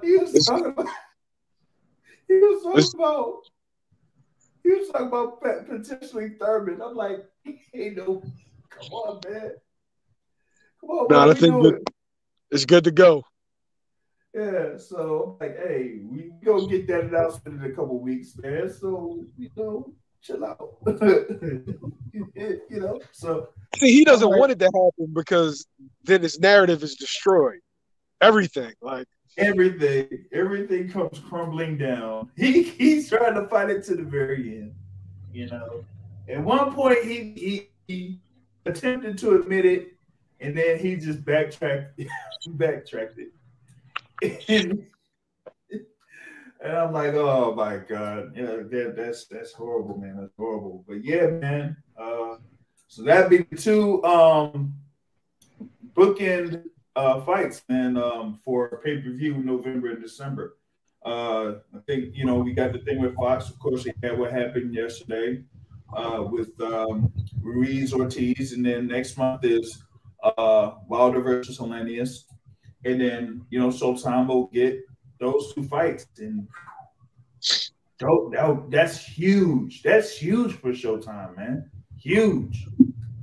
Yeah, I don't know why dudes was like, yeah, it's gonna be announced this Saturday. He's like, fellas, this is a Fox pay-per-view. They're not gonna announce, but they're a competitor.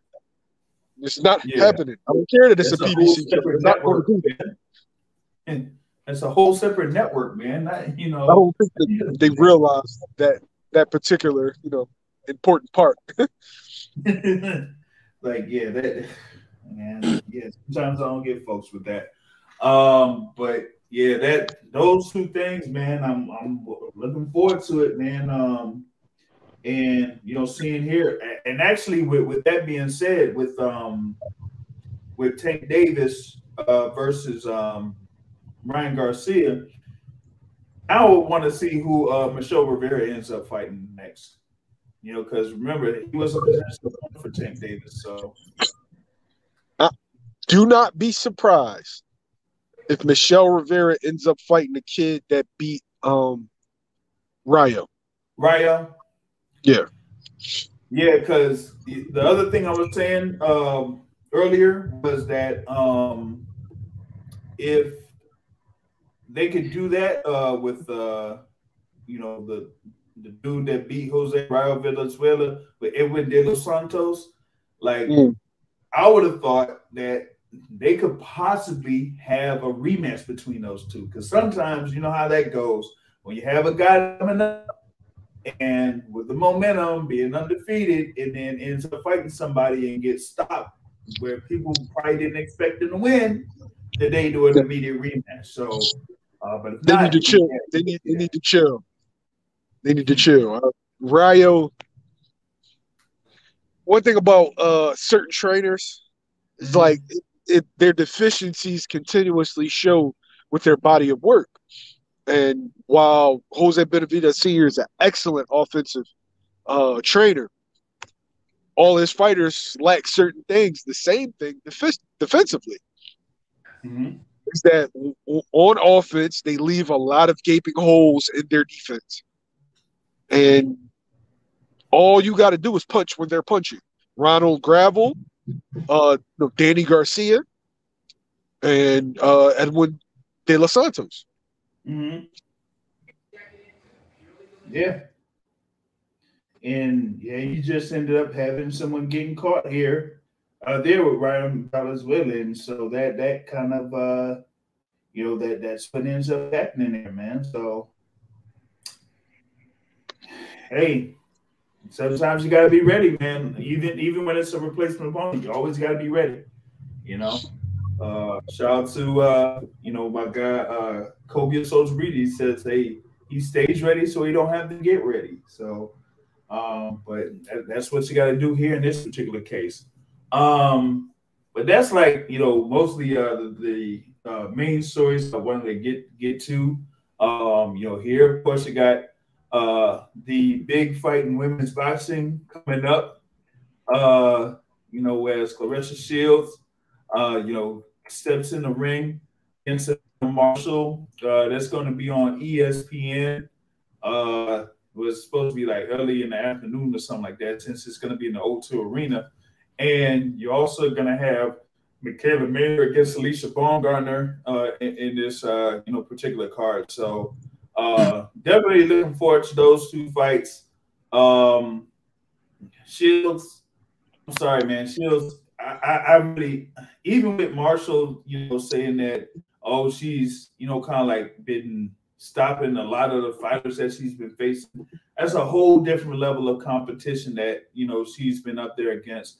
Yeah, she'll talk about the thing with Hermans or whatnot, or, Rand or whatnot, but, you're facing at two different points of their careers in comparison to when Claressa Shields faced them. And so, going up against fighters that are like 11 and 55 or 3 and 25 or 8 and 12, early in your career isn't really going to prepare you for someone with the, experience level of Claressa Shields that has, faced fighters that like, of course, career, like the most losses that her opponent has had is 8.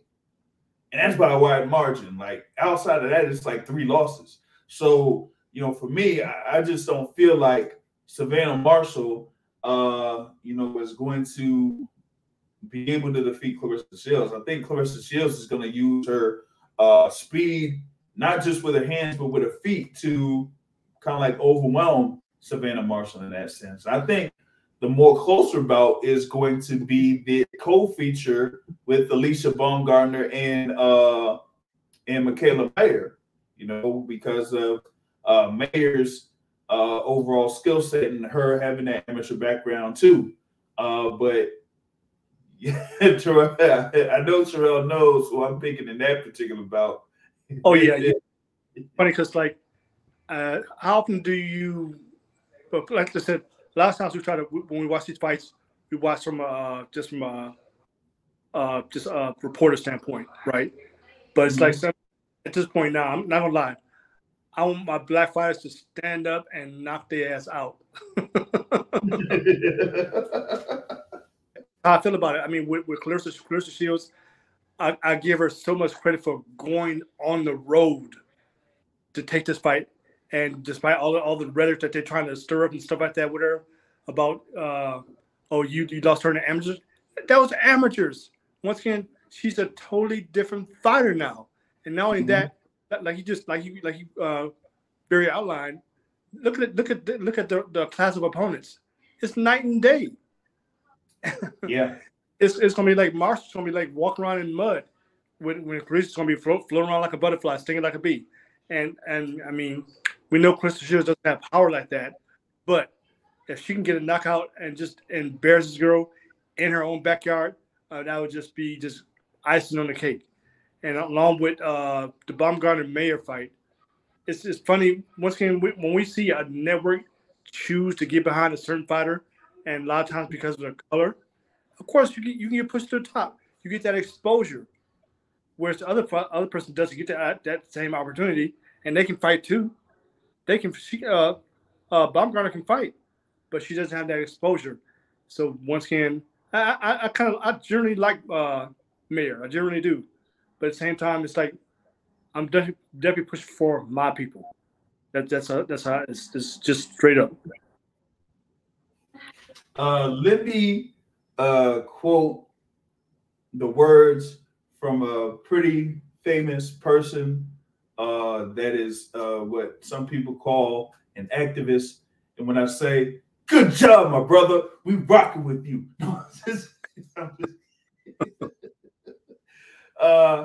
But yeah, the thing with Alicia is, like you said, she could fight. And that's the thing. It's one thing to, have good boxing skills and everything like that, but it's a whole nother thing when you can fight and you can hit and hit hard. And that and even with the background and the type of opponents that Mikaela Mayer has, faced up to this particular point, I don't know if they could fight. I don't think they could really crack, do something that could really like buzz you like Baumgartner, could.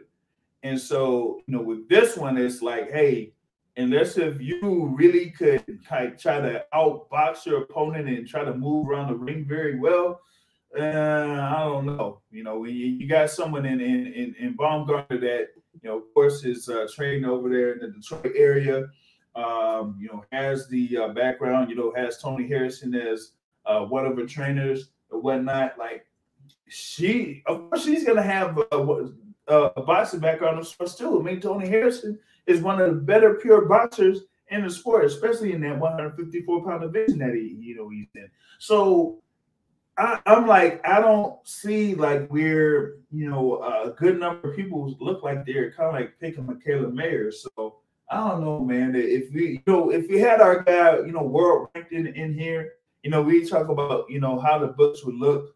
I'd say, man, I'd go for the clear decision win by Claressa Shields and the knockout win by Alicia Baumgartner. See, how much that would return there in the books if you're able to put something down on that. So, I mean, I'm definitely looking forward to those two fights. I'm kind of like happy that they're going to have those particular fights carried by top ranking ESPN or ESPN Plus or whatnot.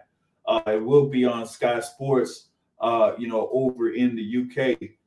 But like I said, I mean, I got to back a girl. Of course, one of the favorite guests through the boxing source, Mr. Dimitri Salita. So I'm definitely backing Claressa Shields to get this win, and she kind of like said like, hey, she really is not that phased from what happened in the Olympics, and she kind of like said at the same time, even with that loss in the amateurs, that still didn't really mean much. She won 2 gold medals.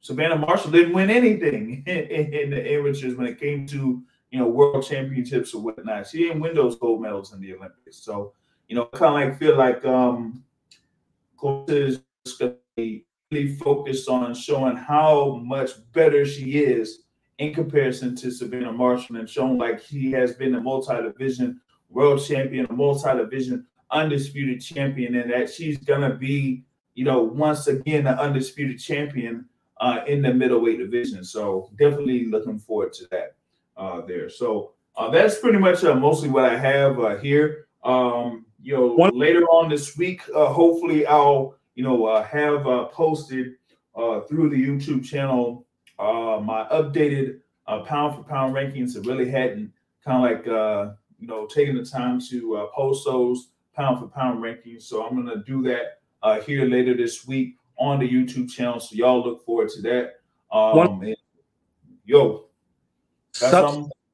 Substance or hype? Fury Joshua. Hype. We're talking about the Gypsy King. The Gypsy King, the same Gypsy King that said he was going to retire and give up the WBC and Ring Magazine belt, right? So he gives up the Ring Magazine belt. Now Alexander Usyk is the Ring Magazine heavyweight champion. And so he's like, oh, now that Usyk is the winner, he was the winner of the rematch. Of course, the potential bout between Fury and Joshua doesn't really have the amount of money or backing that people thought it would have had if Anthony Joshua would have won that and became 3-time unified champion. So a fight between Fury and Joshua for the undisputed championship would have been, of course, much bigger than Fury versus Usyk for the undisputed championship. And he feels like even a fight between him and Anthony Joshua right now would kind of garner more interest than him fighting Alexander Usyk for the undisputed championship. And Usyk has made it public that he's not fighting again this year, which I don't blame him. I'm like, you pretty much just fought like, a few weeks ago. Why are you gonna, get back in the ring to, try to fight again so soon? So I think it's Fury just, playing games yet again. In that I still feel like if he's gonna do anything, it's going to be against Alexander Usyk.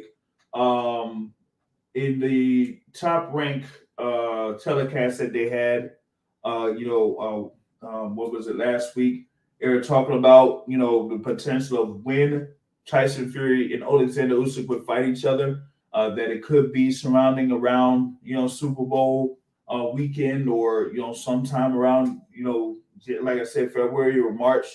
So I'm like, why not just wait it out, just see what happens over the next few months, have Alexander Usyk fully recover and then just go for the undisputed title bout in March. If you can have it in Saudi Arabia, just have it in Saudi Arabia. You know what I mean? It's not like, they won't invest money into it. So if they got the money to blow, why not take it?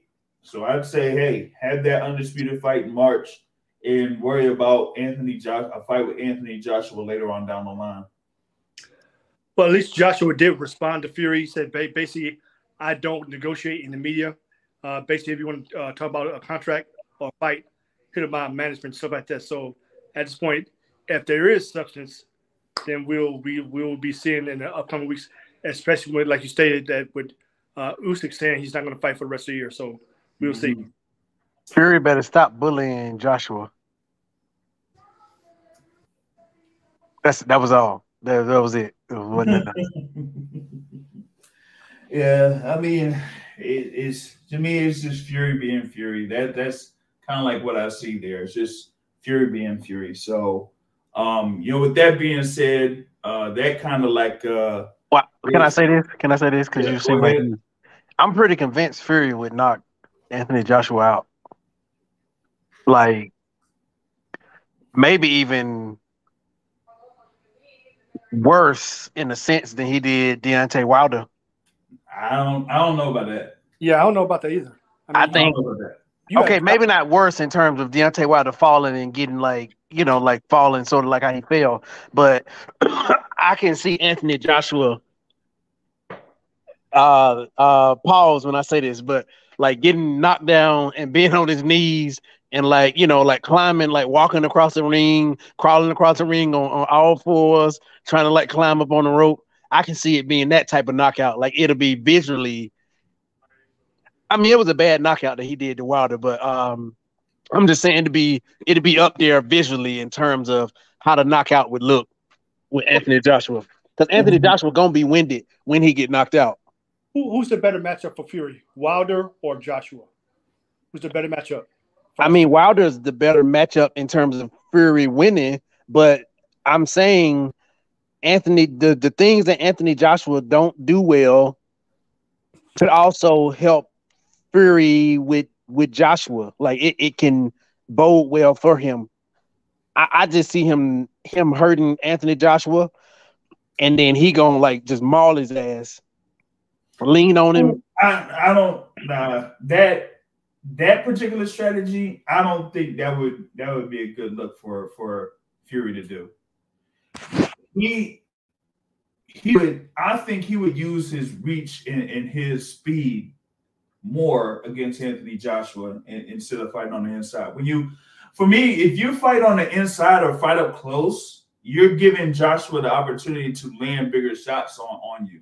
And I don't think that he would want to do that against Anthony Joshua, given Joshua's power behind his hooks and uppercuts. I'd rather have him, move around the ring, do the feints, throw those jabs, whether it's in the orthodox or southpaw stance, and then just try to, methodically break down Anthony Joshua until he does get tired. Then step it up. But as far as like trying to get in there and try to tie up or maul Joshua, I don't think he would be able to do that. Joshua is going to be too big for that. So I agree. He does it at a certain point. I was saying what you were saying, which is he does the mauling once Joshua gets tired, and he sort of, you know how Usyk kind of could have cranked it up, but he didn't go to the next level. Like he did, but he didn't. Like round 11 and 12 and stuff, he did. But what I'm saying, imagine Tyson Fury doing that in round 10, 11, and 12. You think Anthony Joshua gonna get out of that fight if Fury is cruising and he cranked that shit up to the next gear, and Anthony Joshua's still on this gear and his gas is ciphering out the back? You think Anthony Joshua gonna get out of that match with tall 7-foot Fury leaning on him, doing everything that makes a man tired, even more tired? It'll be a late stoppage. It depends on when Joshua starts to tire over the course of that fight. If it's like, around the 6th or 7th round, then Fury will try to implement, leaning on him and try to, extract more oxygen out of Joshua, then try to finish him in rounds, 9 and 10 or 11.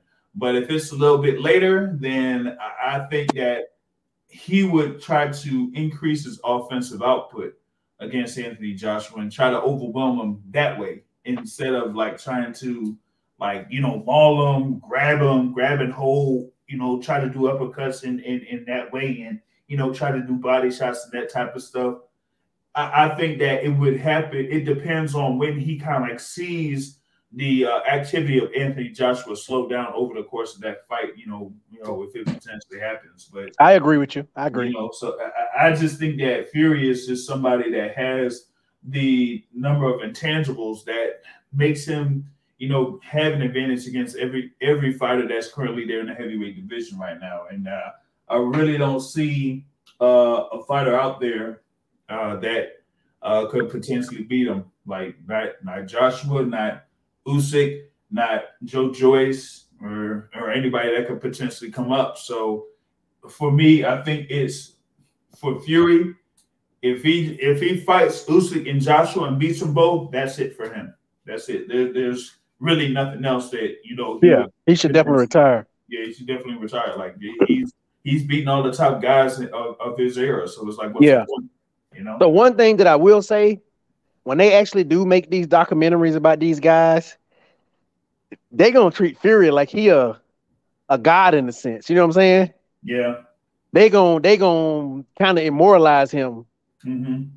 And I mean, to an extent, he did it for himself. You know what I'm saying? But it came off of Wilder's back, of course. But I mean, he's the best guy, as you said. I can't argue with what you're saying. He's the best guy of all the crop of heavyweights, and it ain't no guys that's currently up there that's in his purview that'll beat him. Yeah.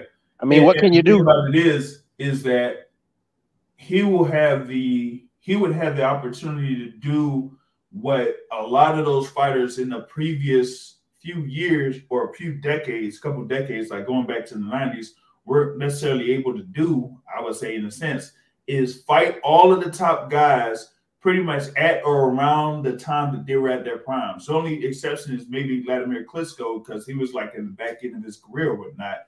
But, fighting Deontay Wilder when he's undefeated, he would potentially fight Alexander Usyk when he's undefeated. He'd fight Anthony Joshua when, he's, still there active as a, potential top heavyweight contender, and being a former 2-time unified heavyweight champion. You really don't see stuff like that happening in the heavyweight division, ever since, the days of Bo Holyfield, Tyson, Lewis, Foreman, Moore. You really don't see that. And he'll have Klitschko on his record. And the main difference is, even in the 90s, you really didn't see all of those guys fight each other. You didn't see Lewis fight Bo or Moore or Foreman. You didn't see, Mike Tyson fight Riddick Bowe. So you had some of those instances where you could have had big matches or big fights happening in the 90s, but it just didn't, materialize. Here, you could have Tyson Fury potentially fighting all of those guys and beating all of them. So that could add a little bit more to his overall legacy as a heavyweight fighter there. So you do have that. So I guess, with that being said, that kind of like covers it all here in September 5th episode, Labor Day episode of the Boxing Source Radio Show.